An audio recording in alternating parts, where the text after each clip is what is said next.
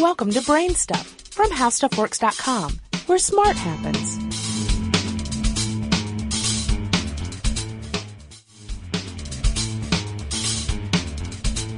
Hi, I'm Marshall Brain with today's question.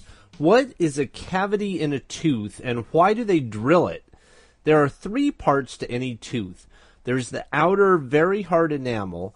There's the inner, much softer dentin, which is like ivory. And then there's the core pulp, consisting of nerves and blood vessels. When you get plaque on your teeth, what you're getting is a film of bacteria. These bacteria stick to your teeth, and one of the things they do is create acid as a byproduct of their metabolism. The acid can eat through the enamel of the tooth and cause a cavity. That's a hole through the enamel. Once the acid breaks through the enamel, bacteria invade the dentin and can start to eat through it fairly quickly. If they make it to the pulp, that is when you get a tooth infection, and then you need a root canal. When a dentist drills a tooth, what he or she is doing is shaping an opening. The first reason to do this is to make sure that all the rot in the dentin is completely removed.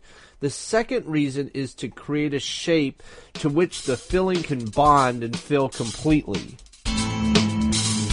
For more on this and thousands of other topics, visit HowStuffWorks.com. And don't forget to check out the Brain Stuff blog on the HowStuffWorks.com homepage. You can also follow Brain Stuff on Facebook or Twitter at BrainStuffHSW. The HowStuffWorks iPhone app has arrived. Download it today on iTunes.